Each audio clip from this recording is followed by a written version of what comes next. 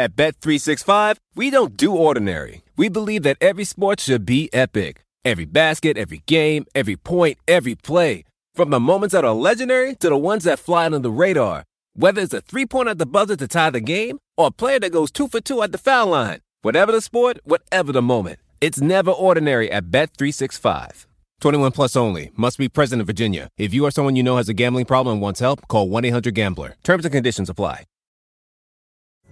Pulling up to Mickey D's just for drinks? Oh yeah, that's me. Nothing extra, just perfection and a straw. Coming in hot for the coldest cups on the block. Because there are drinks. Then there are drinks from McDonald's. Mix things up with any size lemonade or sweet tea for $1.49. Perfect with our classic fries. Price and participation may vary. Cannot be combined with any other offer. Ba-da-ba-ba-ba. An Eastern Conference 15 and 60. Apologies for the delay in getting this out, but we will have a Friday episode for subscribers that will release during the day on Friday. So you'll still get your 5 episodes this week. Let's get started here though, Danny, with the 13 and 13 Atlanta Hawks. Yeah, the Hawks are 5-4 since the last 15 and 60. They are a plus 2.3 net rating, puts them at 10th in the league, which is pretty good, I would say, overall. And that's fueled by their offense. They're third in offense this year, and some would say, I think you could say disappointing 22nd in defense. We'll talk about that in the meat of this section. 538's Raptor model projects that the Hawks will finish with 48 wins, which will be 4th in the East. And ELO is less optimistic, 73% chance of making the playoffs compared to 85. Few pieces of housekeeping for them. Bogdan Bogdanovic is now doing on-court work as he's recovering from injury.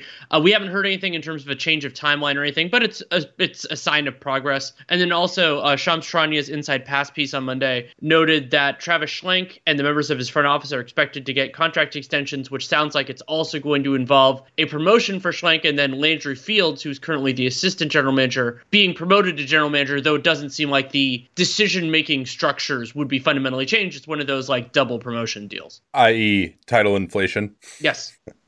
Well, the other interesting thing from Sean's piece today was the news that the Hawks might be trying to flip Cam Reddish into someone more capable of helping them this season. So, so it's interesting. Sorry, I misspoke. That was your note that I was reading. That's my note. So basically what Shams was saying is that teams are interested in Reddish, which is not a huge surprise. And the Hawks won a first for him, which was like, no shit. Yeah, he was the 10th overall pick a couple of years ago, and when he's been available, he's been fine.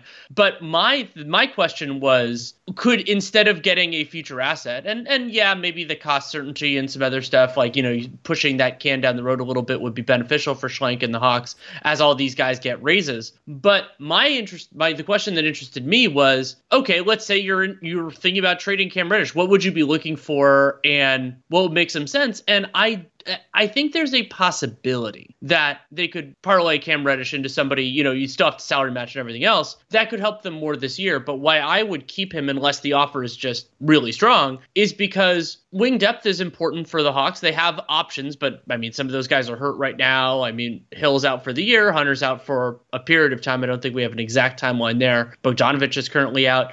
But then the other thing is Cam Reddish, I think, has more potential than who they would trade. So if you did a short-sighted move, I don't think it shifts the Hawks title expectations too much, and Reddish has the upside. But one thing I did think about, depending on how Schlenk and Nate McMillan want to use Kevin Huerter, is it kind of seems like they might end up in a Warriors realm where backup point guard, the minutes when Trae Young is not on the floor, could end up being a persistent problem, because it's like one of those things that isn't significant enough that you're going to really devote resources to it, but it also does, and because it's more of a regular season thing than a postseason thing, but it could be a challenge for them. They're at a 100 offensive rating this year when Trae's off the floor. Well, the other concern with trading Reddish, and I agree, I think it'd be interesting to see if they could try to find someone who would help them more than him this year, although I'm not sure what that would be. Same. Honestly, they're pretty stacked at most positions, and the role that he provides as an athletic defender, particularly since, as you noted, the DeAndre Hunter's availability has been a big question mark over the course of his career. So finding someone who can do the role that Reddish can of hitting some 3-pointers and defending,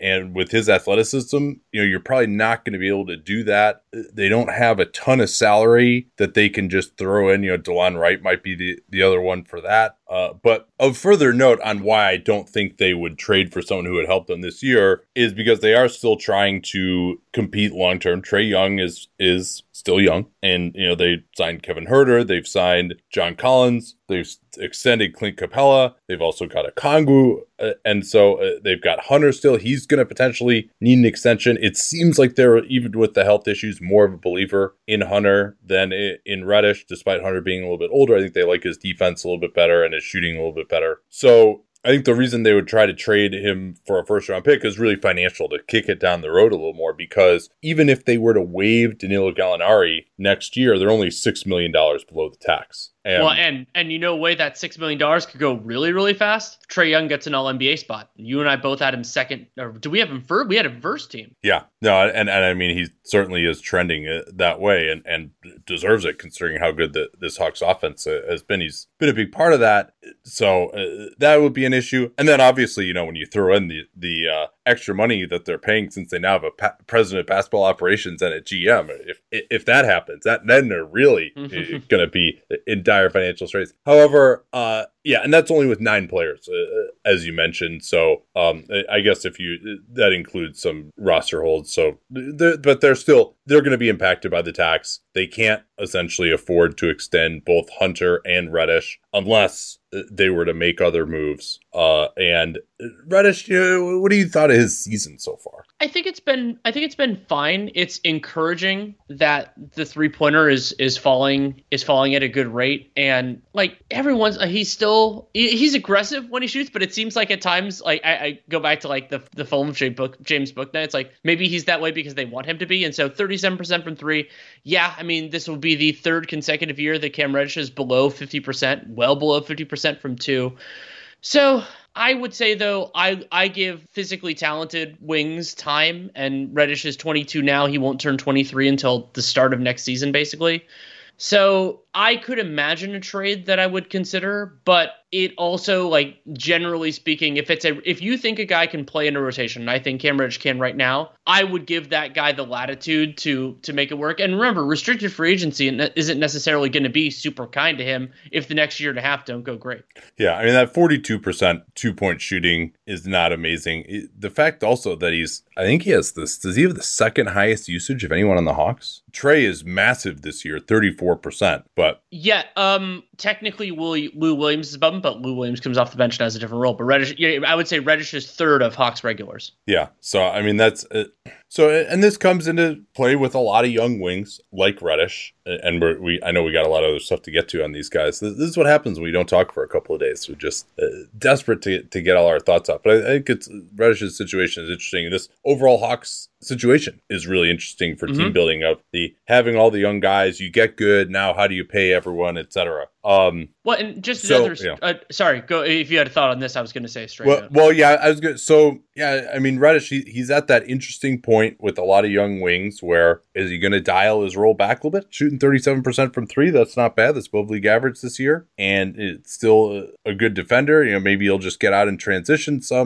little bit of secondary scoring. But even with that pretty good 3-point shooting, 53% true shooting, it gets to the foul line about average. So do you think that there's another player in there? I mean, he's been a terrible 2-point shooter his entire career, even going back to Duke, where I think it was like 38% or something like that. So is this a guy that you want to believe in? I mean, it seems like no, they probably would rather Hunter is fitting better into that role, potentially, at least in their eyes. Although, statistically, Hunter has not been great over the course of most of his career. Let's talk a little bit about this Hawks defense, though. You mentioned that they're 22nd in the NBA. Yeah, so something I did a little bit of digging into was that last year, I mean, was part of the argument in terms of defensive player of the year ballots, is that the Hawks were way better defensively when Capella was on the floor than when he was off. And we noted at the time that some of that was a split in opponent shooting.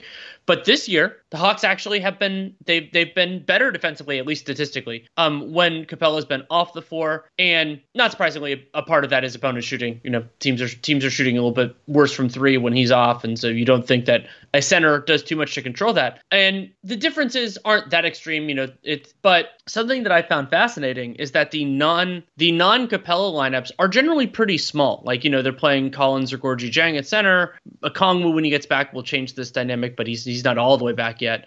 And then typically Gallo or a wing at power forward, but those lineups have been awesome on the defensive glass. And that's actually one of the biggest differences so far with Capella on and Capella off. I think when I watch the Hawks, that seems more anomalous to me. I don't think that there's some sort of, like their bench Bob is identifying as gang rebounding or something like that. But it is kind of interesting. And the idea that Capella, it doesn't have to be the centerpiece of Hawks defensive success is another thing that factors into the earlier conversation, because like, are they going to experiment with maybe Collins at center? That's working a little better defensively than it has in the past, or is it just kind of early season flukery? And I think it's more the latter than the former, but I'm not sure.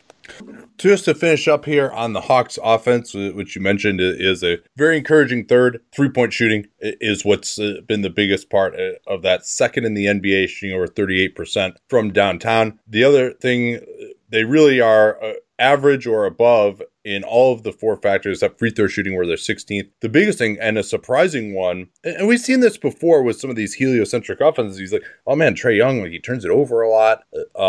He's averaging 4.1 turnovers per game, but they're number one in the NBA in not turning the ball over. And that's because he's the one making the decision a lot of times. Yeah, he might turn it over 4 times, but then other guys aren't turning the ball over. And they also have some other good players who aren't high turnover guys. They get on the offensive glass with their 2 big lineup, although it's not like they're dominating it on the offensive glass much. And it's also interesting that, yeah, they're shooting 38% from 3, but they are not taking a ton of 3-pointers. But hey, shooting a really high percentage from 3. I mean, some of those Spurs offenses that didn't take a ton of threes, but made it, the ones that they took, that ended up being really important. So I don't know what I think of this Hawks offense. It doesn't, and particularly now with Bogdanovic out as well and Hunter out, I'm just not sure. John Collins is a really efficient player. I still think they need to find a way to get him more involved. Trae is awesome, obviously, but I just kind of, it just doesn't seem like they have enough talent to be the number 3 offensive guy. Yeah, I think that's a little bit optimistic for them, but some of the fundamentals are pretty good. Let's jump to the Boston Celtics. Depending on when this gets released, a team that we will talk about or have already talked about for the live show. Celtics are 13-14, 4-6 since the last 15 and 60, but they do have a positive net rating. Plus 1.0 is 13th in the league, 18th on offense, 10th on defense. And I'm a little bit, I think, more optimistic than the 538 projections. They say that the Raptor, they'll finish 7th with 45 wins and have a 70% chance of making the playoffs, and all the way down to a 50-50 basically proposition per ELO. Good news for the Celtics that Jaylen Brown is returning in the aforementioned Bucks game on Monday. He has missed 5 straight with a hamstring issue, but they will be without Josh Richardson, who is in the COVID protocols. Yeah, and they were 13-11, went out on the West Coast, and have now lost 3 straight, including back-to-back dispiriting losses to the Clippers without Paul George as they got lit up by Brandon Boston, which spawned a delightful Twitter post by Todd Whitehead of players with the last name of a city and how they've played against the teams from that city. So he's got a little ways to go yet, but he had a career-high 27 against them, and Nikola Batum also got hurt in that game. And then in Phoenix on Friday, no Devin Booker, no DeAndre Ayton, and they got completely run again. 26-3 run for the Suns in the second to take it from basically tied to 57-33, and the game was over towards the end of the second. Jason Tatum got out with 12 quick points early and then got totally bottled up by Phoenix, and Mikal Bridges had 10 out of 25 from the field, had 24 points, but took him 25 shots to get there. There's still, we thought that the way they were going to start this season and the way that they're going to be a really good defense, you mentioned that they're now 10th, is that they were going to have a lot of athleticism. They're going to be able to switch 1 through 5. They'd start Marcus Smart. And they've had to get away from that. I think the lack of Jaylen Brown has been part of that. It hasn't worked that well. They've needed to get Enes Kanter on the floor. Obviously, you can't switch with Enes Kanter, even though they tried it for one memorable preseason game that didn't go too well. And they've been starting Horford and Robert Williams together. there where you're probably not also going to switch with that. Even when it was Horford at center, they were going back to a conventional pick and roll defense against Chris Paul. During that run, Chris Paul completely carved them up, setting up Jalen Smith for a couple of threes, including a sweep behind the back, setting up Smith for another dunk. When Robert Williams came back in for, I'm sorry, I've been saying Cantor. It's actually Ennis Freedom now. It's going to take me a little while to get that through my head. But they were just getting lit up in every possible way offensively. And then they couldn't get any kind of easy buckets at the basket. I mean, that's something that's plagued this team for years and years and years. I think, since the Isaiah Thomas years, even when Kyrie was there, Kyrie is not someone who really generates a lot of easy buckets. And Kemba Walker helped with that some at times, but the Suns were switching 1 through 4. Nobody could get much separation there. Like Dennis Schroeder really struggles in isolation because he basically his one move is just the hard drive to his right hand. Even though he's averaging 17.6 points, we'll talk a little bit more about him in a bit. And, I think without Jaylen Brown, you'd expect these guys to struggle to score, particularly against teams that have a good matchup for Tatum, like Mikal Bridges. But, I mean, the offense just looked so ugly against, admittedly, a very good Phoenix defense. Yeah. But, so that was just a really disappointing 2-game stretch for them on the West Coast when maybe they could have gotten some momentum. But, they've been missing an all-star for 5 games now. It seems like that hamstring injury was not well managed. And because he was out for a while, then he came back and he's going to be questionable for a bunch of games, but then they would play him. And it's like, you can't just be questionable every game with a muscle injury just in the meat of the regular season. Like, you got to, if you're at that point, you got to sit down and get it right. And so that's finally what they did, but we'll see how he looks tonight against Milwaukee. Well, and the good news about these guys. Yeah. So the good news for the Celtics is they just had that 5-game road trip where, as you mentioned, they lost the last 3. They lost 4 or 5, only beat the Blazers in that weird game. The good news is that they're home, but the bad news is they're playing a lot of good teams: Milwaukee, Golden State, the Knicks, the Sixers, and the Cavs. So we'll see how they can do. But if getting healthier will do that, will help out. And then it's also reporting from Shams that rival teams expect the Celtics to be open talks around Dennis Schroeder. And there's been some of this Schroeder, he's outplaying his contract, or he's doing so. I mean, Schroeder has been basically exactly the same player this year that he's been before that. If you're looking at, shooting mid-30s on threes, shooting below 50% on twos, true shooting right around, 55, 54%, usage in the 23, 24 range. It's funny because now Schroeder this is his 3rd team in 3 years, and the general profile is about the same. And so is that worth more than the mid-level exception contract that he has? Maybe, but I don't see another team falling all over themselves we definitely need that player. And also, as they've been shorthanded, I don't think Schroeder's, he's not blowing me away. He's the same player he's basically been, but having another capable creator is something the Celtics have needed because they've had guys out for basically the whole year. Yeah, quick update here on my bet with Jared Weiss. I bet him that Horford and Robert Williams would not play 500 minutes together, and they have played 370 possessions together so far per Cleaning the Glass, so probably a little under 200 minutes. Where that one's on pace to come right down to the wire, it's looking like, and we'll see. I mean, they're starting together, so that was my thought would be that they weren't going to start together. We'll see who they end up starting tonight now that Bron is back, but that's probably enough on the Celtics so far. I'm sure we'll talk more about them this week as well. Man, I just love American Giant. Just an amazing clothing company. I was reminded again of how much I love it when I drove from California to Montana over the All-Star break. And you know what it's like when you're on a long road trip and it's cold, particularly when it starts off warm in the Bay and then we get into some really cold areas. You're like, well, I don't want to wear my jacket in the car, but then when I get out to fill gas, I'm going to be freezing. But the American Giant hoodie was perfect because despite being made out of a nice heavy material that'll keep you warm, it's not too hot as well. So I was able to wear it in the car, not be too hot, step out of the car, and still be warm enough when I was filling up gas or going into a restaurant or something that I didn't feel like I needed my jacket even when it was cold outside. These things are amazingly durable. I proposed to my wife wearing an American Giant hoodie in the Grand Canyon almost 7 years ago. I still own that same hoodie. I still wear it constantly. And American Giant has since spread out into all sorts of other types of clothing, like their premium Slub Crew tee, the No BS high-rise pant, the slim roughneck pant featured in Giant Magazine, issue 2. Every American Giant piece is made in America and designed to last, no exceptions, and it provides year-round comfort. So find a closet staple for every part of your spring days at American-Giant.com and get 20% off your first order when you use that vendor code CAPSPACE at checkout. Easy to remember, we talk about CAPSPACE all the time here on the program. That's 20% off your first order at American-Giant.com. Don't forget that CAPSPACE code to let them know you came from us.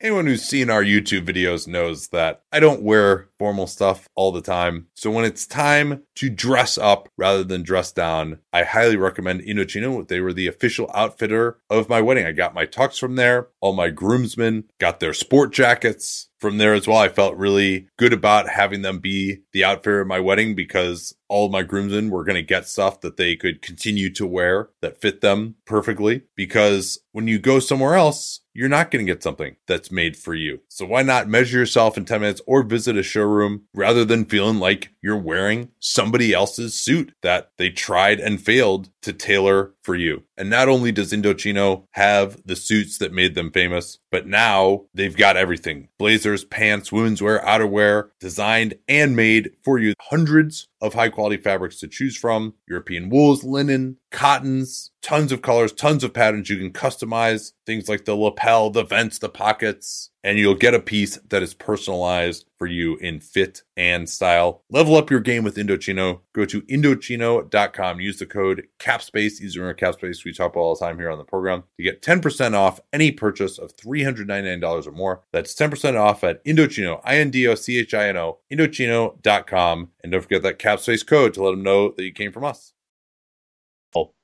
Let's get to the 19-8 Brooklyn Nets. They continued trucking along despite the fact it just doesn't really seem that impressive. They're 6th in the NBA with a 4.1 net rating, 6-3 since the last 15 and 60. They're 10th on offense, which at least that's rising, right? Like they were mired in the bottom half of the league early on. So they're starting to do better. Very encouraging 8th in defense though. And that's not, and given the personnel available, that's actually not, I don't think that that's like a totally unsustainable number because they're playing mostly defensive players who can't shoot, right? They have 4 reliable three-point shooters who are available. It's Harden, KD, Harris, and Patty Mills, and everyone else can't really shoot. So, but they've got a lot of defensive guys out there, and Steve Nash is kind of just relying on KD and to a lesser extent Harden to control things. They're projected for 52 wins, which is still second in the East. Raptor has them at 96% chance for the playoffs. Elo 95%. We should probably talk about Kevin Durant's NBA season high 51 points against Detroit, however. Absolutely. And remarkably, that's only 3 points off of Durant's career high. He's one of those players that you think he has, it feels like he could bust for 55, 60 at any point, but his career high is 54 against the Warriors in 2014. And also only Durant's 8th game of 50 or more points, which again seems low for him considering how dynamic. But he's just so incredibly consistent, right, as well. And I think he's now actually, I would say, other than maybe 2014,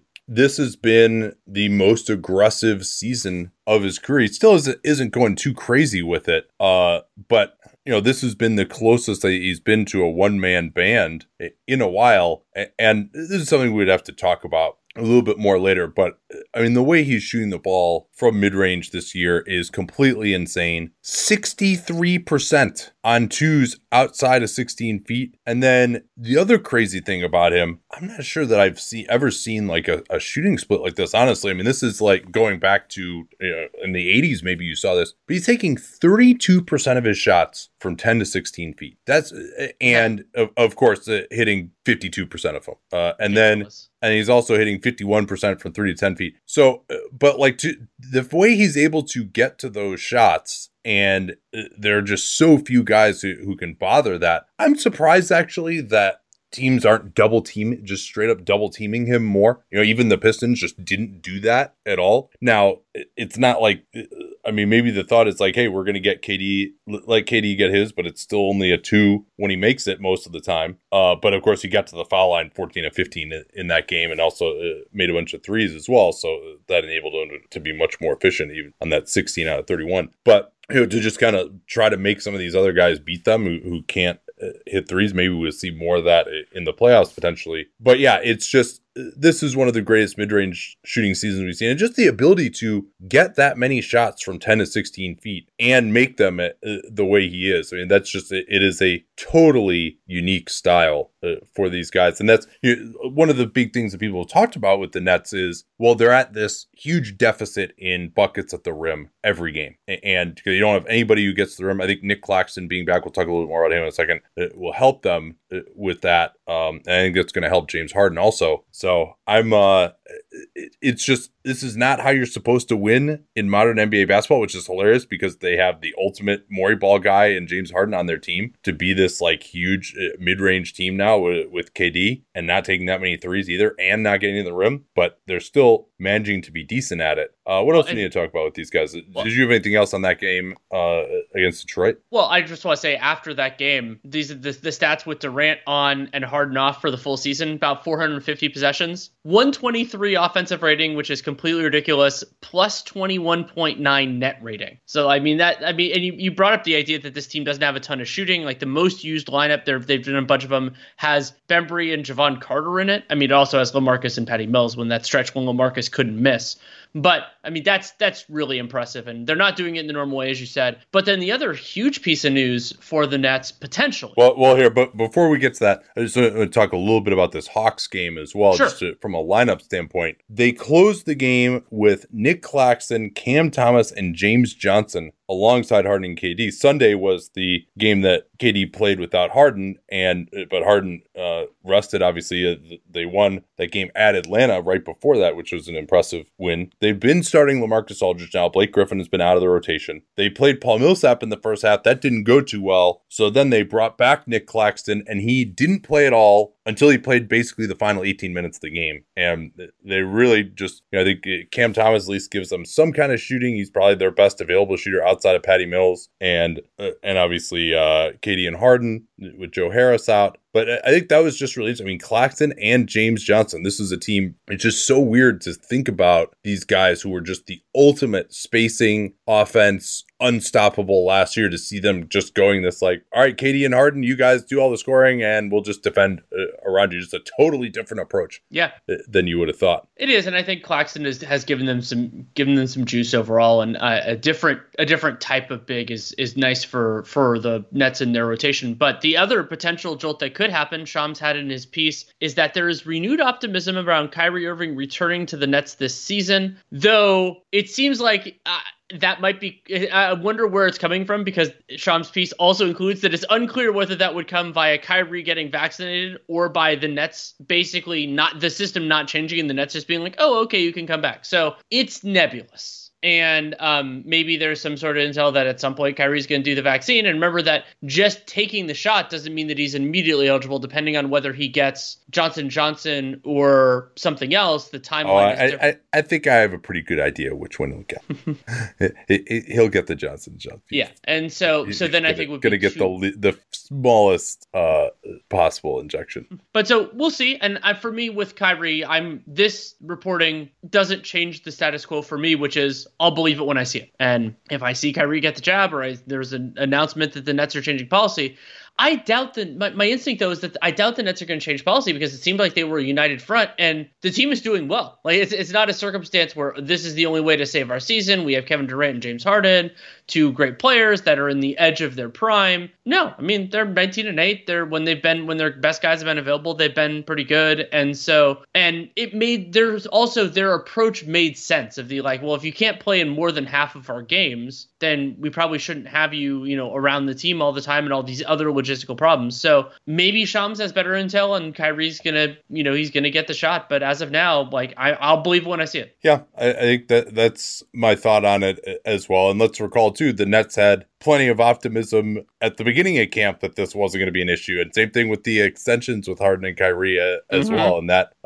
those have not come to fruition at all. Let's get to Charlotte here. 15-13, pretty reasonable 5-5 since the last 15-60, given that LaMelo has missed missed 4 straight now in the protocols. Net rating is actually positive, 0.5. Remember last year, they are actually a better team than last year, because remember, they were around 500 for a while, even above 500 until they really just got totally destroyed by injuries and LaMelo going out at the end of the year. But they were a pretty lucky team, one of the luckiest teams in the NBA. Right now, they're playing about to their point differential. Second rank offense in the NBA, Danny, 113.6. Defense, 28th, not as good. So that's second on offense, 28th on defense. That's about a 500 team. They project for exactly 41 wins. That would be the 10th seed in this stronger Eastern Conference. 33% chance of the playoffs per Raptor, higher from Elo. So Raptor doesn't like their players as much. Elo likes the way that they've played so far a little better than that. And we could start on the kind of player availability front for the Hornets. And the good news is that Mason Plumlee and Jalen McDaniels are out of the protocols. However, neither one of them will play Monday against the Mavs because they want to work on their conditioning. They're playing with the Greensboro Swarm, or practicing, I think more accurately, with the Greensboro Swarm. We do not yet have a timeline on their other guys like LaMelo and Ish Smith. But also they've been dealing with PJ Washington and Nick Richards having non-COVID illnesses. But the good news is that PJ is probably going to play against the Mavs. He's been upgraded to probable, so he'll presumably start, considering Plumlee is still out. It doesn't seem like Nick Richards is going to be back. We've gotten to see a little bit more of JT Thor and some of their other guys. But so it looks like the Hornets they're not out of the woods, but they're like maybe getting close to the edge of the woods. Yeah, so part of how they've been able to remain afloat, going 2-2 without all these players, is, well, they've been scoring a ton, obviously, taking 37 threes a game, making 39% of them, still averaging 121 points per game. And, of course, every game, because it's the Hornets, has been close in that. They eked one out at home against the Sacramento Kings, 124-123. But just over these last 4 games, what's been keeping them going? Just great contributions for the guys who are available. They've got 4 guys basically playing 40 minutes or more per game over that 4-game stretch. Kelly Oubre, Miles Bridges, Gordon Hayward, who, not a guy you want playing 40 minutes. And I think when we get to the Bulls, this will come up too, and we saw this last year, where it's not only about, hey, the guys that you're missing, but then it's so much of a load on the other guys that you have available. And so, I mean, those 4 wings all having to play over 40 minutes per game. And then when PJ Washington went out, it was even more difficult. But I mean, Kelly Oubre has been awesome, 27 points a game, and he's taking 11 threes per game. I mean, he is just getting them up there and hitting 42%. I mean, like he is just getting these threes off before it even hits his hand. More than half of his shots coming from downtown.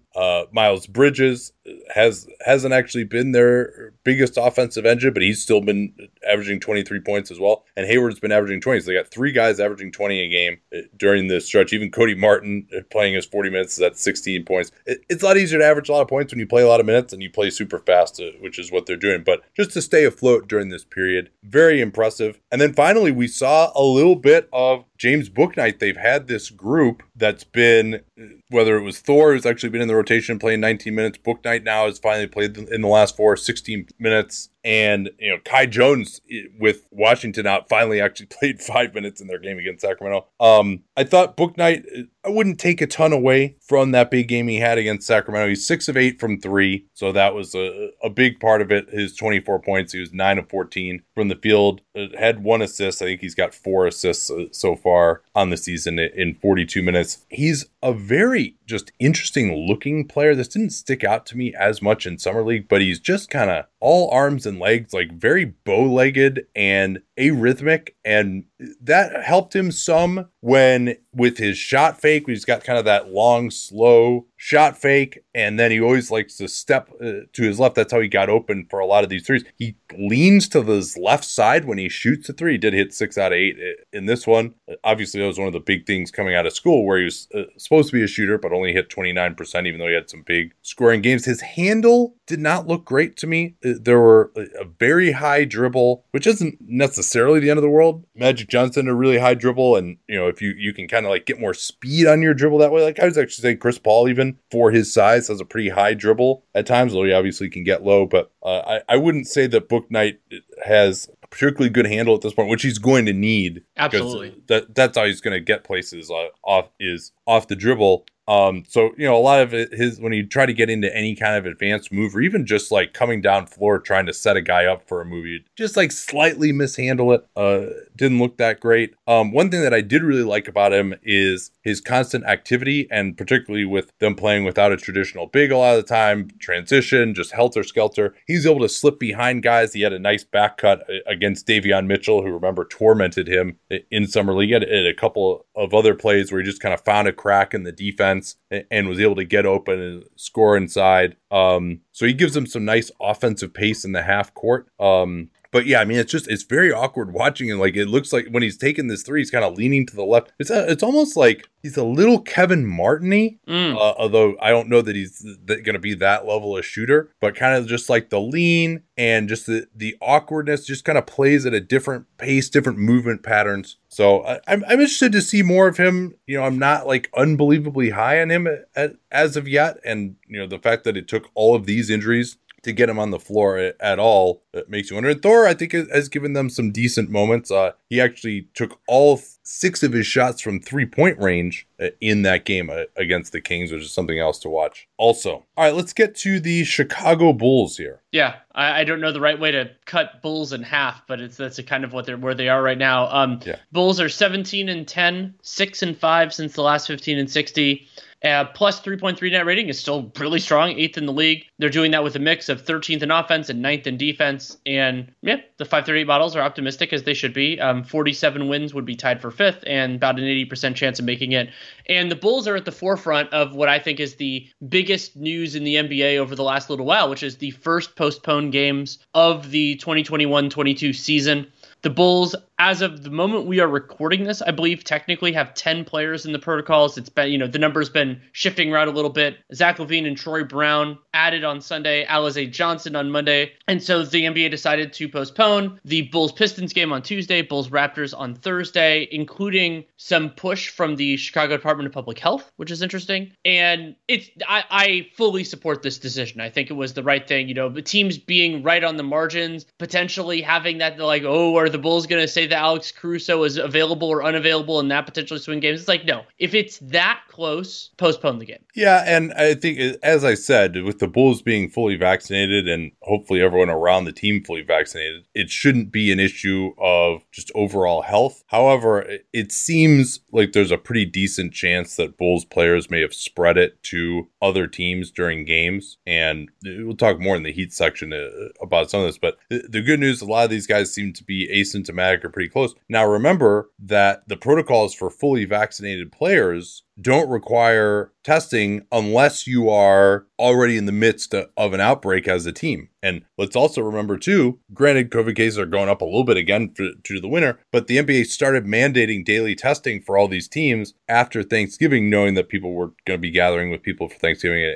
and coming back. And so maybe Thanksgiving, coming into contact with people caused this. But it could also just be that a lot of these cases were just kind of going undetected within the team because they're asymptomatic. Now, asymptomatic people can still transmit the virus. That's, why this has been such a miserable pandemic. Although generally, if you're asymptomatic, you're probably less likely to transmit if you truly are just overall remain asymptomatic the whole time, which vaccinated people are it's quite possible that they're going to do. So I think this is the right move to postpone because, number one, from a competitive standpoint, it got to the point where they got a hardship exemption, signed Stanley Johnson, and then immediately he had COVID as well. It's unclear whether he got it from the team or whether he just came into it having COVID. And they could have gotten a couple of guys back, but who had also just been sitting out for 10 days, like Kobe White. So I think it's the right move to postpone. It's a little bit harder to do now because, it's not like arenas are just open the way they were before. You have a little bit more difficulty in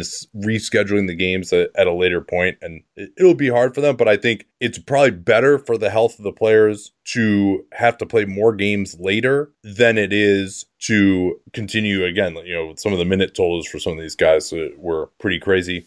I did do some work here on Lonzo Ball. I wanted to take a look at how his season compared with New Orleans last year, because remember, of course, the party line coming in was that he was going to get to do more point guard stuff in Chicago. That's what they were signing him for. And obviously his defense has been better. I think better than in New Orleans. They just have a better defensive culture in Chicago. But I think other than his spot up shooting, which has been excellent so far this year, there just hasn't been any kind of growth. In fact, I would say regression in his half-court playmaking. Well, yeah, the question, there are kind of two elements of this. One is, are you doing something different? And then how is it working? And so for Lonzo, in terms of what he's doing, in terms of play types, it's pretty much in line.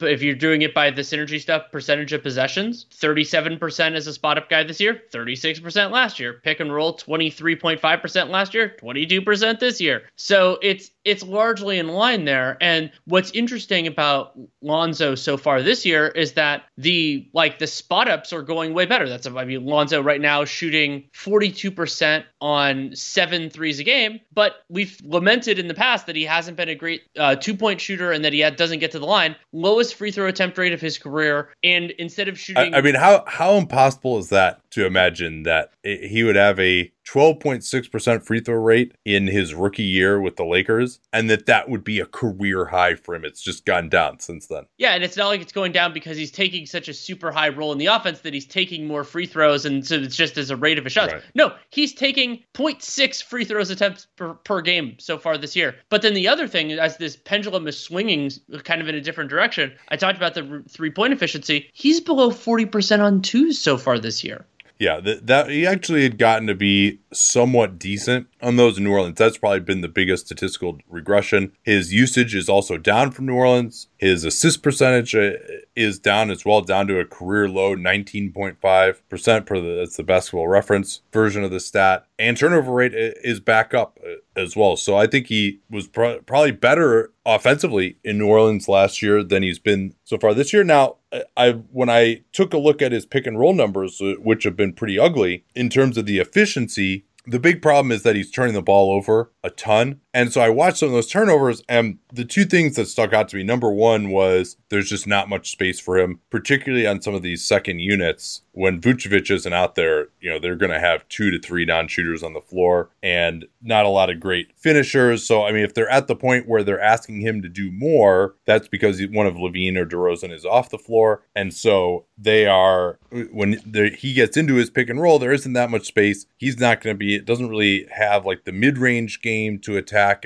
a drop coverage. And then when he looks to make a pass, it's kind of what you would think of as an advanced pass on a lot of these. And some of those go through, but the windows are really tight. And then a lot of times it's just kind of not there. Like he's anticipating that, say, if there's a switch, he'll be able to find a guy rolling to the basket and he'll throw that pass, but there'll just be a guy in between where the guy just wasn't open, right? Like it was theoretically good, but you got to actually look and see whether the guy's open or not. Yeah, that is a real challenge. But I think that depending on how the rotation ends up sorting out, maybe getting a little bit more space it could lead to some of those passes being a little bit more available than they were so far. Man, it is crazy to think that I've been working with Helix Sleep since 2015. And I think that's because my story with them seems to really resonate with listeners. If you've never heard it before, that was kind of the beginning of the direct-to-consumer boom. And there was another very prominent mattress company at that time that was trying to convince you that mattresses were one size fits all. They found the one formula, the one mattress that was going to work for everyone. My then girlfriend, now wife, and I ordered that mattress. We ended up having to return it because, hey, guess what? Not everyone is the same. And then she did some more research and found Helix Sleep. We took their sleep quiz and we found a mattress that actually worked for us and our body types. And Helix offers 20 unique mattresses. Everybody sleeps differently. And Helix mattresses are designed for specific sleep positions and field preferences, hot or cold, side sleeper, back sleeper. So take that Helix Sleep quiz, find your perfect mattress in under 2 minutes. And it's shipped straight to your door, free of charge. It's no risk because you really need to sleep on the mattress in your own home. You're like, well, how should I order this if I can't sleep? I'm like, yeah, you're not going to learn anything by going to the mattress store and sleeping on the mattress where, do I take my shoes off? Do I leave my shoes on, but then my feet kind of hang off the bed because I don't want to put my shoes on the bed? And is it weird that I'm laying here for more than 30 seconds? You can't tell anything under those circumstances. You might as well just order it, get it sent to your house, get that 100-night trial. They're 10 to 15-year warranty depending on the model. And there's never been a better time to try a Helix Sleep mattress because they are offering 20% off all mattress orders and 2 free pillows for our listeners at helixsleep.com/capspace. Easy to remember /capspace. We talk about all the time here on the program. That's helixsleep.com/capspace. This is their best offer yet. I can attest to that since I've been working with them for 9 years, and it won't last long with Helix. Better sleep starts now. Don't forget that /capspace URL to let them know that you came from us. Cleveland Cavaliers are the darling of the NBA. Danny, 16-12, 7-4 since the last 15-60. Since Evan Mobley came back, they have been on a ridiculous roll, even without Colin Sexton. 7th in the NBA in net rating. They have completely blown out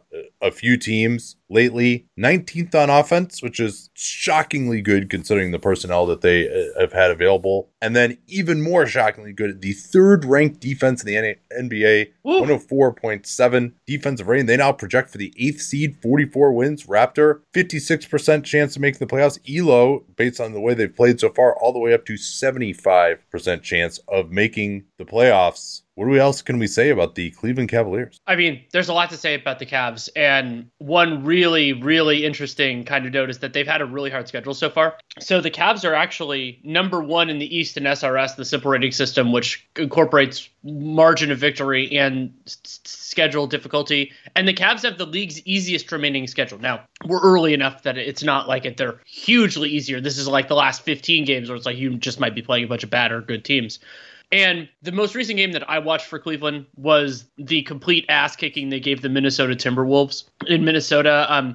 Really did a great job taking Minnesota out of their offense. And in the first quarter, where they really kind of put the margin, I don't know if the actual number is true, but it seemed like Cleveland outscored Minnesota if you just counted lobs. They had a bunch of finishes there. It was a really impressive performance for them. And, you know, it was that game, the usual suspects did well. Jared Allen, who we'll talk about, had a 21-10 game. Darius Garland distributed the ball well. But I think what really pushed Cleveland over the top in that one, what made it such a thorough victory, was that the complementary players did a really nice job too offensively. And so Okoro and Markkanen, Okoro was 6 for 7 on 2s. Markkanen was 4 of 5 on 3s in 22 minutes. And the ensemble, the Cavs are just a way better team. I've admitted this in various forms. They're a way better team than I thought they would be.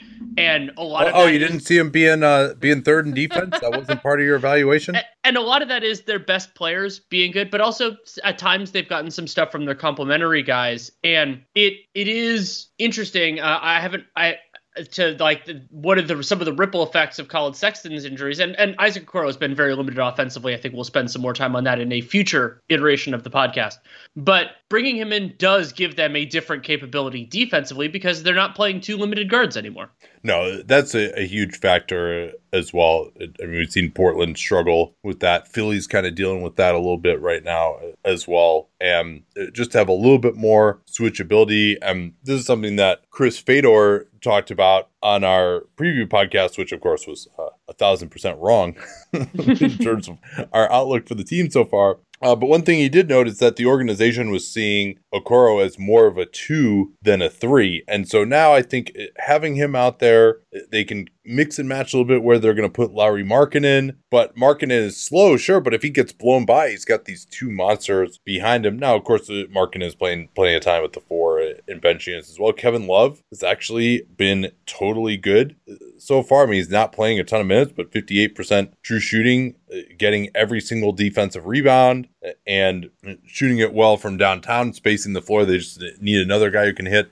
Cedi Osman has been another guy who's given them unexpected production we talked about a little bit. Hasn't been as terrible defensively either. And I think Osman is just an interesting test case, a guy who, was some of the metrics painted as one of the worst defenders in the NBA. Even the Cavs' internal metrics apparently said that, according to Chris Fedor on a couple of pods that we've done. but now he can actually be acceptable because he has this size behind him with Mobley, who's been amazing, and obviously Allen as well. Jared I almost called him Jared All-Star. So is he going to be Jared All-Star this season? I think it's looking that way. And if you want the pure counting stats, 17 and 11 in 33 minutes a game, 24 PER, 73% true shooting, which is ridiculous. Low usage, Jared Allen, not a huge role in the offense. And for those who like EPM, Jared Allen is currently second among all NBA centers in EPM behind only Nikola Jokic. He passed Rudy Gobert with Cleveland's win over the weekend. And one of the reasons that is, you brought up the defense when Allen and Mobley are together. Under a 97 defensive rating, which is completely ridiculous. And they're not actually that combination. They haven't been great on the defensive glass. Part of that is because of how many shots they're going after. But they've been strong in everything else, including allowing 52.6% of field goal percentage at the rim. That's not only contested shots, that's on everything, which is pretty astonishing. And so I did a little bit of digging, inspired because this team has two different players contesting 5 shots or more a game. I think both of them are over 6 right now. Yeah, 6.2 and 7.3. And we know this stat can be a little bit noisy, but opponents are shooting 51.6% on shots that Jared Allen contests at the rim. That is the second lowest field goal percentage of anybody who's contesting 6 or more shots a game. Gobert is number 1. Not a huge surprise there. And then Mobley, who's actually contesting more shots, his the percentage is a little bit better, meaning opponents are making a little bit more of them. But so those guys are they're blocking a lot of shots, they're affecting a lot of shots, they're all of that, and you could see the benefits overall for their defense. Yeah, Cleveland as a team. Now, this isn't an amazing metric, but Cleveland contests the 3rd most shots at the rim in the NBA. Now, of course, part of defense is just not allowing shots at the rim to begin with. But with those two guys, Mobley and Allen, and particularly a power forward, who, again, is playing center a reasonable amount as well, but a power forward in Mobley who's able to contest even more shots at the rim than the center is and do a good job with that has been awesome. As a stray note, just because I was doing all this stuff on contesting at the rim, there are 4 gentlemen who are contesting 5 or more shots at the rim who opponents are making over 60% of those shots. So that's the higher range of it. It's an interesting group. Some repeat customers, but the group is Karl Anthony Towns, about 66% on the shots he contests, Plumlee 64.4, Jokic 63.5, and Anthony Davis 62.4%. Yeah, we talked about that a little bit in a previous. Oh no, actually, I think it was in the All NBA conversation. Yeah, that we had. So, do you think this? This, again, you mentioned they're number 1 in the East in SRS. They have the league's easiest remaining schedule. What do you think about this team this year? Are they actually gonna be? Are they gonna be top 6 in the East? Is this really gonna happen? I think there's, especially considering the injuries for Miami, I think there's a chance that a meaningful chance that if they can stay healthy from this point, that they're in the 4 or 5. That's my feel on the Cavs right now. They're just better than I thought they were. The biggest thing that you would look at for them is just the lack of playmaking on the outside. Yes. That this 19th on offense, particularly as offense rises over the course of the season, it might not be sustainable. If they have any kind of an injury to Darius Garland, they are completely screwed. And that's where Sexton maybe could have been helpful for them. And maybe Sexton's future with this team, if he comes back, would be as a 6th man. I think he could probably really help them there. So, and Ricky Rubio has had one of the highest usage rates of his career, though it's gone down a little bit. You just wonder how these guys can even possibly be 19th on offense. One of the big reasons for that is just that they're getting pretty efficient scoring out of guys like Love and Jared Allen.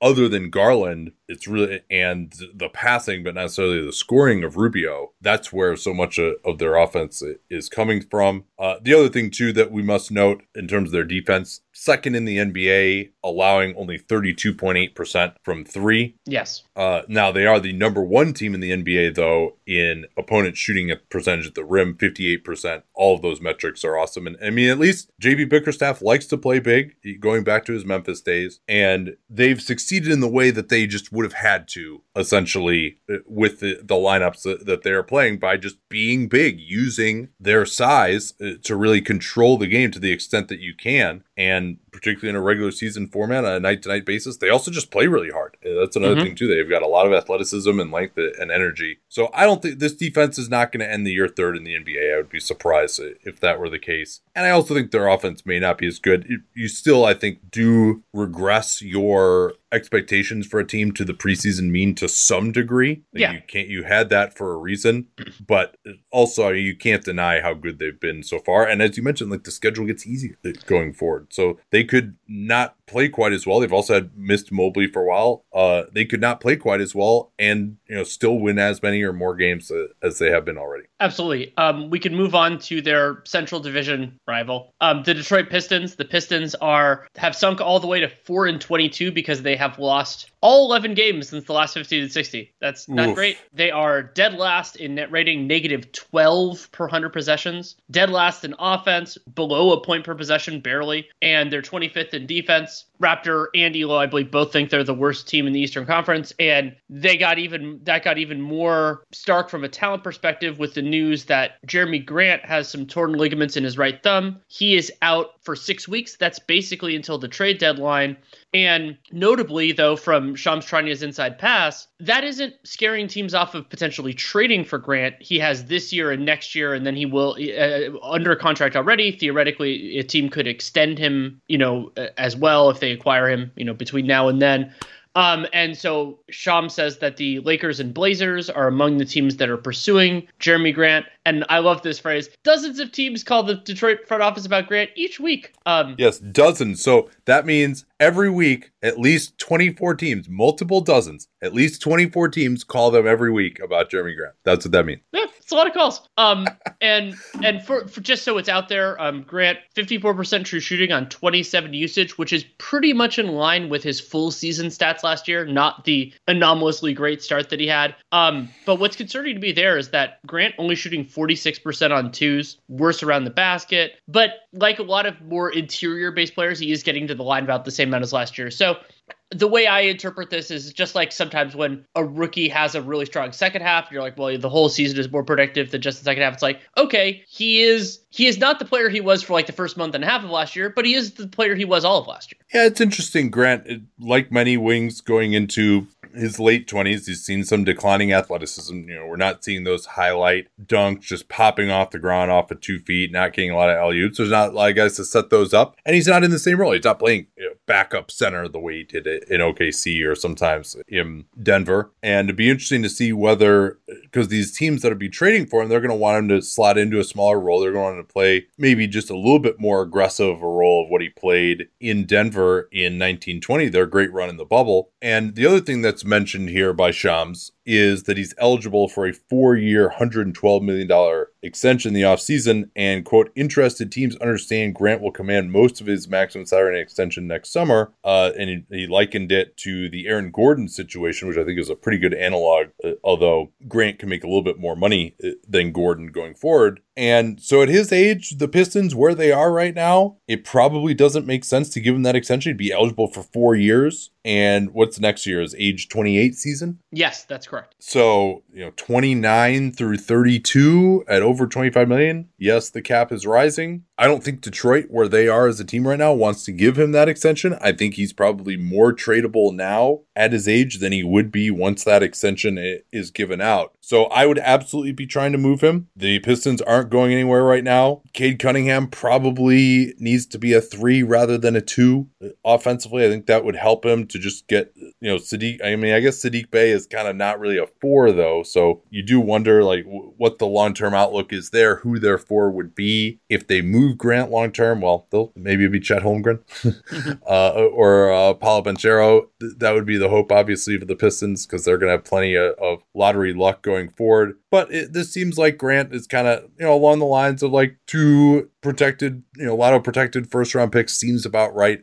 for Grant. And we'll say as an asset play for Troy Weaver to sign him with cap space and do that would be impressive. They can get multiple first round picks for Grant. Somebody that they did that and Grant wanted to go there. And like the Christian Wood situation, I think there are a lot of parallels. It's also, guys who signed with the team for an expanded opportunity and then just don't really fit their new timeline. It'll be about what those players want, but this kind of is to me an indicator that Grant is at least open to that idea. A couple quick hitters I watched the Pistons-Wizards game, so I want to do a little bit on Frank Jackson, who had 19 points in that one. It's been an up-and-down season for him. Had a couple of real high points, including 25 on Sunday against the Nets in a game that they, of course, lost. But overall, 54% true shooting, 34% on threes after 41% last year. And with Jackson, I've been lower on him basically since he was in college at Duke, because I didn't think that he could create well enough to be like a high level NBA guard. So to me, if you can't pass, handle well enough, you have to do a lot of other things right. Typically that's shooting and defense to really stick on a team. I'm less optimistic than some, but it's good to have that he's had some recent games. And then the other one is Hamidou Diallo. Diallo is fascinating in that Wiz game, and he's having the most efficient year of his career. And you're like, oh, maybe Hamidou Diallo, has he finally figured out how to shoot? Nope, 59% true shooting, but he's only taking 1.2 threes per game. It's that he's making 60% of his twos, 71% at the basket, and 68% from floater range, taking basically 3/5 of his shots from inside 10 feet. So Diallo leaning into what he does well, and you can't do that on every team, but particularly if Kelly Olynyk comes back, there's ways to make that ecosystem. At Bet365, we don't do ordinary. We believe that every sport should be epic. Every goal, every game, every point, every play. From the moments that are legendary to the ones that fly under the radar. Whether it's a game-winning goal in the final seconds of overtime or a shot on the goal in the first period. Whatever the sport, whatever the moment. It's never ordinary at Bet365. 21 plus only. Must be present in Virginia. If you or someone you know has a gambling problem and wants help, call 1-800-GAMBLER. Terms and conditions apply. Let's get to the 12-16 Pacers now, 5-5 since we last checked in on them. Plus 3.0 net rating is actually 9th in the NBA. They are underperforming their point differential significantly. We'll talk more about that. Somehow these guys are 6th in offense, Danny. Yep. That's surprising. And 13th on defense. They're above average on both offense and defense. They project for 42 wins, which would be 9th in the East. They'd be in the play-in. 49% chance to playoffs per Raptor, 36% per ELO. And let's talk a little bit more about this underperformance of their point differential. Yeah, it is the largest differential in the league right now. So if you go by Cleaning Glass's version of net rating, that +3, that's the differential of a 49-win team, and the Pacers are below 500. And I wonder how Kevin Pritchard and Herb Simon would be thinking about this. Remember, we talked at length about the Pacers situation late last week. If that were the case, however, you could make an argument, and I think I would, and this is something I turned to in our conversation and then in the one I did with Seth Partnow and Sam Vecini, that maybe this is pushing them in the direction they should have gone all the time, that it's like, okay, we're a little bit worse, and so make some moves. And it sounds like, Shams Charania clarified this a little bit in his Inside Pass piece, that what Pritchard is looking at is trading, or at least considering trading, Caris LeVert and either Miles Turner or Domantas Sabonis, the idea of keeping one, but that they're open to trading either one of them. Yeah, but not both necessarily, which I think makes sense. When you and I did that whole long episode on the Pacers for Dunked on Prime last week, it does seem like it's more the idea, okay, they're going to rebuild. I don't know that is really what is traditionally what you would think of rebuilding, of selling off all of your assets. I think they break up Sabonis Turner. Maybe they move on from Caris LeVert, who's kind of not really working out there anyway. And that might be it, right? They get a couple of first round picks in the hopper going forward to bring in some more good players, but and maybe you miss out on the play in this year, and then maybe you get some lottery luck and get bumped into the top 4, maybe not, but it won't be their plan to be, a top 7 worst team in the NBA over multiple years. That just hasn't been the case so far. I think there is an understanding that the Sabonis Turner pairing needs to be split up. I still maintain that Turner is the best possible partner out there for Sabonis. And I think you're seeing that, right? This is, Sabonis did what he did in his role, but here's what Shams says about the trade for Sabonis versus the trade for Turner. He's two-time All-Star Domantas Sabonis is expected to generate strong interest among the attractive players who could be available in trade. And all you could say about him is the Suns, who won't be interested anymore, and the Kings have shown interest in recent years. The Kings have a center who kind of fits a little bit better. Jason Jones had a piece for the Sac B basically saying they haven't reached out over the last couple weeks. So that's another interesting. Was that Jason Anderson? Might have been. Yeah. Jason Jones. Jason Anderson.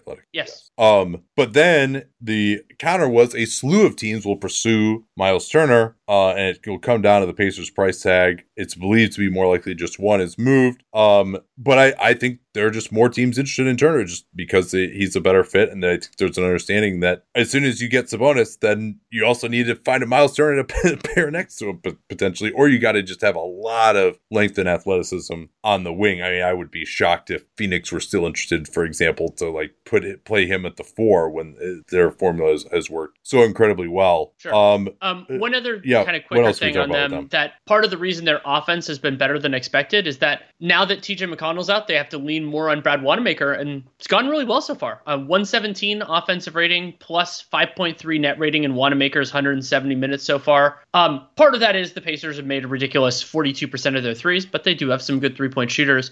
And one of the things that I like that Carlisle and now Lloyd Pierce, because Carlisle's in the protocols, have done is that they've generally paired Wanamaker with another capable creator, Sabonis a lot, sometimes Karis LeVert, because Wanamaker can be a piece of the equation, but he can't be the every down guy. That's not what Wanamaker is good at. That's not what he's good enough to do. I wouldn't want him really being the any down guy. Yeah, but I mean, he can, if he's a complementary player and all that, and then the individual efficiency for Wanamaker has been really rough, 47% true shooting, 29% on threes. But my instinct is that that's going to come down to earth, that there's a regression to the mean there. But it is a part of why Indiana is 6th in offense, is that when they've had to go shorthanded, they've done better than you would expect. Miami is 16-11. They are spiraling as well due to mostly injuries, but also COVID absences. 5-5 since the last 15 and 60. Plus 4.3 net rating is still 5th in the NBA, although there are many teams clustered around that area. 9th on offense, 7th on defense. They project for tied for the 5th seed in the East, 47 wins. Raptor gives them 81% chance to the playoffs, Elo 78%. What's the latest on their injury situation? It's not great. Jimmy Butler is still dealing with his tailbone issue. Markieff Morris with the whiplash. Neither one of them flew with the team on their current road trip, so that means both will miss the game against the Cavs on Monday and the game against the Sixers on Wednesday. But there's a possibility that either could come back on Friday, because Orlando is a road trip, but it is very close to Miami, and the idea basically being that it's really that they're out for these 2 games, not the whole thing. So, that's been a challenge. They've had to lean a lot more on some support players, Tyler Hero, Caleb Martin, who was doing really well before he went into the protocols, which is one of the challenges that Spo is dealing with. Yeah, and Spo had some comments on this that, and I don't know whether this is something that he's been attacked for on social media or anything like that, but essentially saying, hey, you know what, like, we're doing more testing now, and we're finding we've got guys in the protocols who are asymptomatic. So are the Bulls. They played the Bulls the other night, and then obviously more Bulls end up being in the protocols right after that. So there's a possibility they could have been transmitting during that game. But Spo saying, hey, you know what, like, these guys are asymptomatic. Like, if this were the flu, we're not testing for the flu. And yes, obviously the idea, oh, hey, it's the flu, brings up some terrible memories of the people who were just totally dismissing it wrongly at the start of the pandemic. But now with a team that's fully vaccinated, your hope is that this really is more like the flu, and that, when guys don't feel able to play when they have the flu, then they don't play. They get a non-COVID illness and they might sit a couple of games. But this idea that we're going to just keep testing you, and that if you transmit it more, that's a big problem, because then everyone else is going to get COVID as well, and then that's going to cause things to shut down. You end up having postponements like the Bulls have. I think that's obviously where he's missing, is the idea that, hey, you're still out there potentially transmitting even if you're asymptomatic. But the truth is that, if COVID is eventually going to become an endemic illness, we probably won't get to the point where we're like testing guys and then you have these protocols and you have to sit for 10 days every single time you get COVID. So I do think at some point, both for Miami and our society, there's going to need to be a rethinking, particularly if, I'm not aware that anyone in the NBA who's gotten sick this year has had major issues who's been vaccinated, and everyone has had a chance to get vaccinated. And so if this is going to become endemic eventually, at some point this conversation should be had. I don't think it's time to have that yet, but I do think, it's not like he should just get killed for these comments. Like, it is something that the league needs to start thinking about to some degree to move on with this being endemic, and acknowledging that, at least to the league and its players, that it's not like a huge life-threatening illness for those who are vaccinated and in their prime physically. We can also talk a little bit about Tyler Hero. Interestingly, when they brought him into the starting lineup, and he was one of their best available players, Butler is out, out. They desperately need some playmaking. Let's start him, obviously. Let's play him more minutes. That's what most people would say you should do. But unfortunately, Tyler Hero really struggled in his role as a starter. He started 7 games so far this year, and he's hitting 32% from 3 in those games. And his 17 games as a reserve, still playing not quite as many minutes. He plays 32 minutes off the bench and 36 as a starter. He is 42% from 3 there and 57% true shooting instead of 50 when he starts. Usage is basically about the same. And it really seems like, for whatever reason, that he's more comfortable off the bench. And then if you look at his career stats as well, 56% true shooting off the bench, 52% as a starter, basically the same usage. Shoots 40% from 3 off the bench and 30% from 3 as a starter. He started 30 games in his career and 103 so far as a reserve. Now, a big part of this is just that he's hitting his threes, and this is, do you want to say that there's something to this? The big part of it is just he shoots 10% worse from 3 as a reserve. I'm not sure, but they have decided to move him back into a bench role. He's historically played better that way. So interesting to see here where, like, that's not amazing. If you're his agent, you don't want to see that, because if you're coming off the bench, there's just only so much that you're going to get paid. And, even Lou Williams, the 6th man of the year, is getting paid $8 million for the last 5 years up until this one. So I think you would definitely want him to be a starter, but he hasn't performed as a starter. And so it's easier to bring him back onto the bench. It just, if I'm his agent, I'm hoping to come to Miami and be like, hey, this can't be the long-term plan here. We need to have him starting at some point, but they prefer to go Duncan Robinson. Another interesting thing is Max Strus has actually been probably their best shooter this season, interestingly enough, at least from 3. Strus right now is... Yeah, but he's making 41% of his threes, and Strus is taking 5 a game, but he's doing that 5 per game in 20 minutes per game, as opposed to more. So if you want to do it per 100 possessions, you can do it that way. He's still behind Duncan Robinson in attempt rate, but he's ahead of Hero and Kyle Lowry and some of the others. And as you mentioned, the highest percentage. Duncan Robinson only 34% so far in threes this year. Yeah, that's going to be interesting. Victor Oladipo, there was some video of him working out. He looked like he was very gingerly taking some corner threes, barely getting off the ground. It was only like a 6-second clip from Ira Winderman. That's the first that we've seen of him doing anything at all, but didn't look like a guy who's going to be back before the All-Star break. And now maybe he's doing more strenuous activity at other times, but generally when you see it, he was definitely shooting like a guy who was trying to take it easy and was injured still. So I'm not going to be... I still don't expect much contribution from him. I do think they can use him in some respect if he can come back and give them even what he was giving teams last year in a smaller role. But it's going to be quite some time, it seems like, for his return.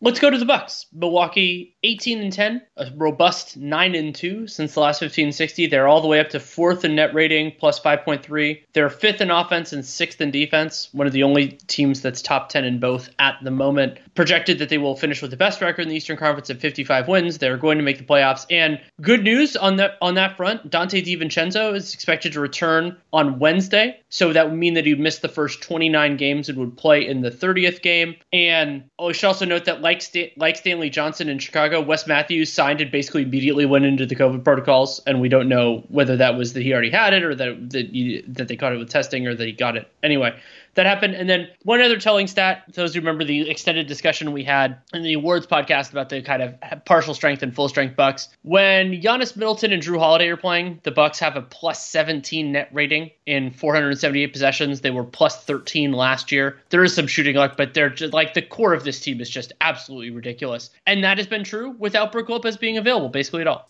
Yeah, that's been an impressive aspect to their season. What has it looked like with Bobby Portis in place of Brook Lopez defensively? Well, when Portis has played with Giannis, it's looked really good. I mean, the 101 defensive rating when Giannis and Portis play together, which is of lineup data, that's 94th percentile. Really, really good. And remember, the offensive environment is weaker this year, but that's still ridiculous. And what I find so telling, remember, in those lineups, technically, I think Bobby Portis is often listed as center, but Giannis is fulfilling the center responsibilities first and foremost, is that in these configurations, the Bucks defense functions like the Bucks defense. They're not allowing stuff around the rim, they're not fouling, and they're defensive rebounding extremely well. Now, it is fair to argue, and I would, that they've had a little bit of luck on opponent three-point shooting, especially 27% on corner threes. That is, you don't expect that to sustain, but okay, you knock up that defensive rating a couple of points to like a 103 or a 104, still damn good. And another encouraging part is that Portis is contesting more shots around the rim. So far, that's going well, about 54% on the shots that he contests. Compared to 59%. But again, there's a lot of noise in that. I don't think, he's a world's better defender this year. But in some ways, the bigger shift that has happened is that Giannis, kind of taking over the Brook Lopez mantle, he's playing in some ways more like Brook Lopez as a contesting at the rim, and that has gone extremely well. He's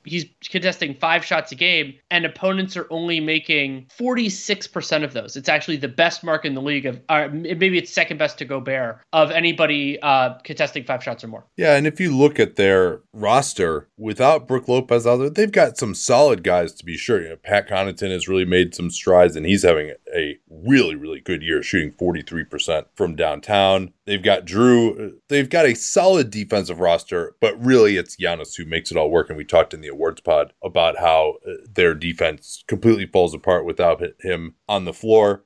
Another just quick stats update here. Giannis at 68% from the foul line on 10.2 per game. The three-pointer is worse than ever at 29%. He's taking 4 of those per game. We've also seen a lot of regression from Drew Holiday, who had his best three-point shooting season last year, and Chris Middleton. Chris Middleton shooting only 35% from downtown. I think that'll get better, though. Grayson Allen, of course, having a really good season shooting it from 3. So is Bobby Portis. And then you mentioned that they signed Wes Matthews. He did get into 4 games at 14 minutes a game. That's true. Didn't do a ton. He wasn't shooting the ball much. And then DeMarcus has played 6 games, averaging 12.2 minutes, but shooting only 30% from the field. 46% from 2, but only 10% from 3. I think they would love for him to be able to space the floor a little bit for him. It hasn't really worked out a ton yet. He's really kind of waxed and waned as a three-point shooter over the course of his career. There's one other thing you wanted to talk about here, just in terms of Giannis's approach this season. Well, yeah, I thought it was interesting. He talked to Eric Nehm, I think it was after the Miami game, about basically, Giannis said that there are some times when you have to force your will on the game, and so he's basically kind of like the idea that it's you can get into kind of some of the like effects of things where it's like if they load to you and all you do is pass, then you're not impacting the game as much, and so he's trying to be a little bit more assertive, trying to mix it up a little bit, because he was just making the right pass over and over again. And that's an interesting kind of like part of the human element here, is that for Giannis, like as they're getting that direction, you have to do it, and also was playing with more limited teammates. So yeah, I just thought it was interesting. We can move on to the New York Knickerbockers. They are down to 12-15. 3-8 since the last 15 and 60, below water in net rating, about -1. 15th league average on offense, below that on defense. We'll talk about that in a sec. And the 538 projections are not rosy for the Knicks. 37 wins for the Raptor model would be 13th in the East. Granted, part of that is because the East is strong in that area. Only a 13% chance of making the playoffs. Elo has it up to 25%. And challenging things further for the Knicks is that heading into that game against the game against the Bucks, where the Bucks handled them at MSG on Sunday afternoon, RJ Barrett and Obi Toppin are in the COVID protocols, and Alec Burks was out for personal reasons. They were really shorthanded. And as a stray note, Shams said that teams are inquiring about Kevin Knox, and Knox is a pending restricted free agent if a team makes him a qualifying offer. Now, even without making the starter criteria, it's still going to be pretty sizable for Knox, considering how little he's played. And it only matters to like 4 teams, but if you trade for Knox and you are going to make him a qualifying offer, his cap hold is $17.5 million. So hope you're not one of those 4 cap teams. I haven't seen with Toppin in the profile or protocols, Knox played 29 minutes, which is 21 more minutes than he had played in any other game, and he went 6 out of 15 from the field. Did have 18 points and -18, but hey, good, best game of the year he actually played. So let's leak that some teams might be interested in him. And I'm sure he'd be interested in being somewhere else, because maybe they'd give him a more reliable chance. But what I wanted to do a deeper dive on. Tell us why their defense sucks. This is what you're going to do here. Right? Yeah, I mean, so last year Knicks were 4th in defense, and they're all the way down to 21st this year. But one of the things that I find most significant is that in terms of both relative, league ranks, and in terms of raw numbers, they're actually not that far off last year. It's that this is a weaker offensive environment, which we expect to adjust. And then the other big one that has changed is their defensive rebounding, where they're doing way worse on the defensive glass so far this year. And so you could kind of get into some of the constituent elements. So are they giving up worse shots? No, actually they're not. They're giving up better shots overall relative to themselves last year. So a little bit fewer around the rim, a little bit fewer from floater range, shifting those to long twos. But remember that part of why you and I were so skeptical of the Knicks defense last year is that they have a very unhealthy opponent shot mix. So this year, even with that improvement, they're 25th in opponent location effective field goal percentage. That's bad. That's quite bad. And so what has happened? There's been a regression to the mean as we expected from 3-point. Opponents are shooting about 2% better. And when you remember the overall league average is way down from 3 compared to last year. And when you give up as many threes as the Knicks do, that 2% makes a big difference. And so they've dropped they're even with everything, they're 8th in opponent effective field goal percentage, which is a big challenge. And with the eye test, and this is something so they're 8th in opponent effective field goal percentage. So that's actually still pretty good. It's just it's still way better. It's still way better than you would anticipate given the shot mix that they have. Some of that is because they're aggressive contesting at the rim and everything else. But so this year they don't force any turnovers, and they've been horrible on the defensive glass. They're towards the bottom of the league. They're fouling, middle of the road in terms of fouling. So they're not the Knicks are kind of they are 21st, and but a modest improvement actually, or a modest downgrade could push them kind of far in either direction. We'll have to see if either of those things happen. And more in the eye test, there are ways to measure this, but I didn't have them handy. It seems like the Knicks guards are giving up more penetration. Part of that is, they've been playing better offensive guards and worse defensive guards. And concerningly for the Knicks, they've done this swap of Kemba, who's basically out of the rotation, for Alec Burks. And when you put Fournier, Burks, Barrett, and Randall with whatever center, that's kind of the way that I like to do lineups for the Knicks, because the centers all they're all kind of intended to do similar things. 124 defensive rating, negative 1.4 net rating, which are basically, they're in the same ballpark as the stats with Kemba, which was over a much larger sample. So there are reasons to believe, I think Alec Burks is a markedly better defender than Kemba. So that you think that will improve in time, and that the small sample size is exaggerating things a bit. But Fournier's been limited defensively. And then also, Randall and Barrett, I would say offensively haven't been. It's more been that they haven't been to their standards rather than defensively. Yeah, I think that, Barrett at this point, 44% on twos, up now to 35% on threes. He's finally hit a couple. Randall has been the more disturbing regression, particularly with his 3-point shot, down to 33%. He was over 40 last year. And we just haven't seen those viral clips of shot making from him at the end of games. He had a really nice game against the Bulls when they were undersized. They ended up losing that anyway. But there just haven't been these games where he's gone off. And a lot of that has been the shot making has not been there. That step back to his right hasn't been there. Teams are sitting on that a little bit more. And again, remember, things are supposed to be easier for Julius Randle this year. Maybe his role would be smaller, but he would be more efficient because there's more spacing. He can get better shots. And that has been the case. Their offense has been better this year at 15th. I don't think things are quite as bad for these guys as it looks right now, particularly given Barrett and Toppin being in the protocols, and 3-8 since last year, 15 and 60. I don't think that they are that bad, but Julius Randle has to play a lot better. And if he keeps playing like this, we thought that it was a big win for the Knicks to get him on that extension. I think you and I both overall liked their offseason. It hasn't been working out so far. Fournier has been probably more of the problem. Tom Thibodeau's offenses have never really done a great job of having multiple options. They'll run plays for Fournier on those wide pin downs out of the corner, but they don't. The Knicks offense still doesn't flow from action to action very well. That's where Fournier can be more effective. He's only averaging 1.7 assists. Alec Burks, despite the fact that he's been playing point guard for these last 7 games that he's been in the starting lineup, only 2.1 assists per game on the season. These guys are not a good passing team. Julius Randle is trying to pass more because he can't hit a shot, but he's probably even overpassing at times now. Not good times in the Big Apple at the moment.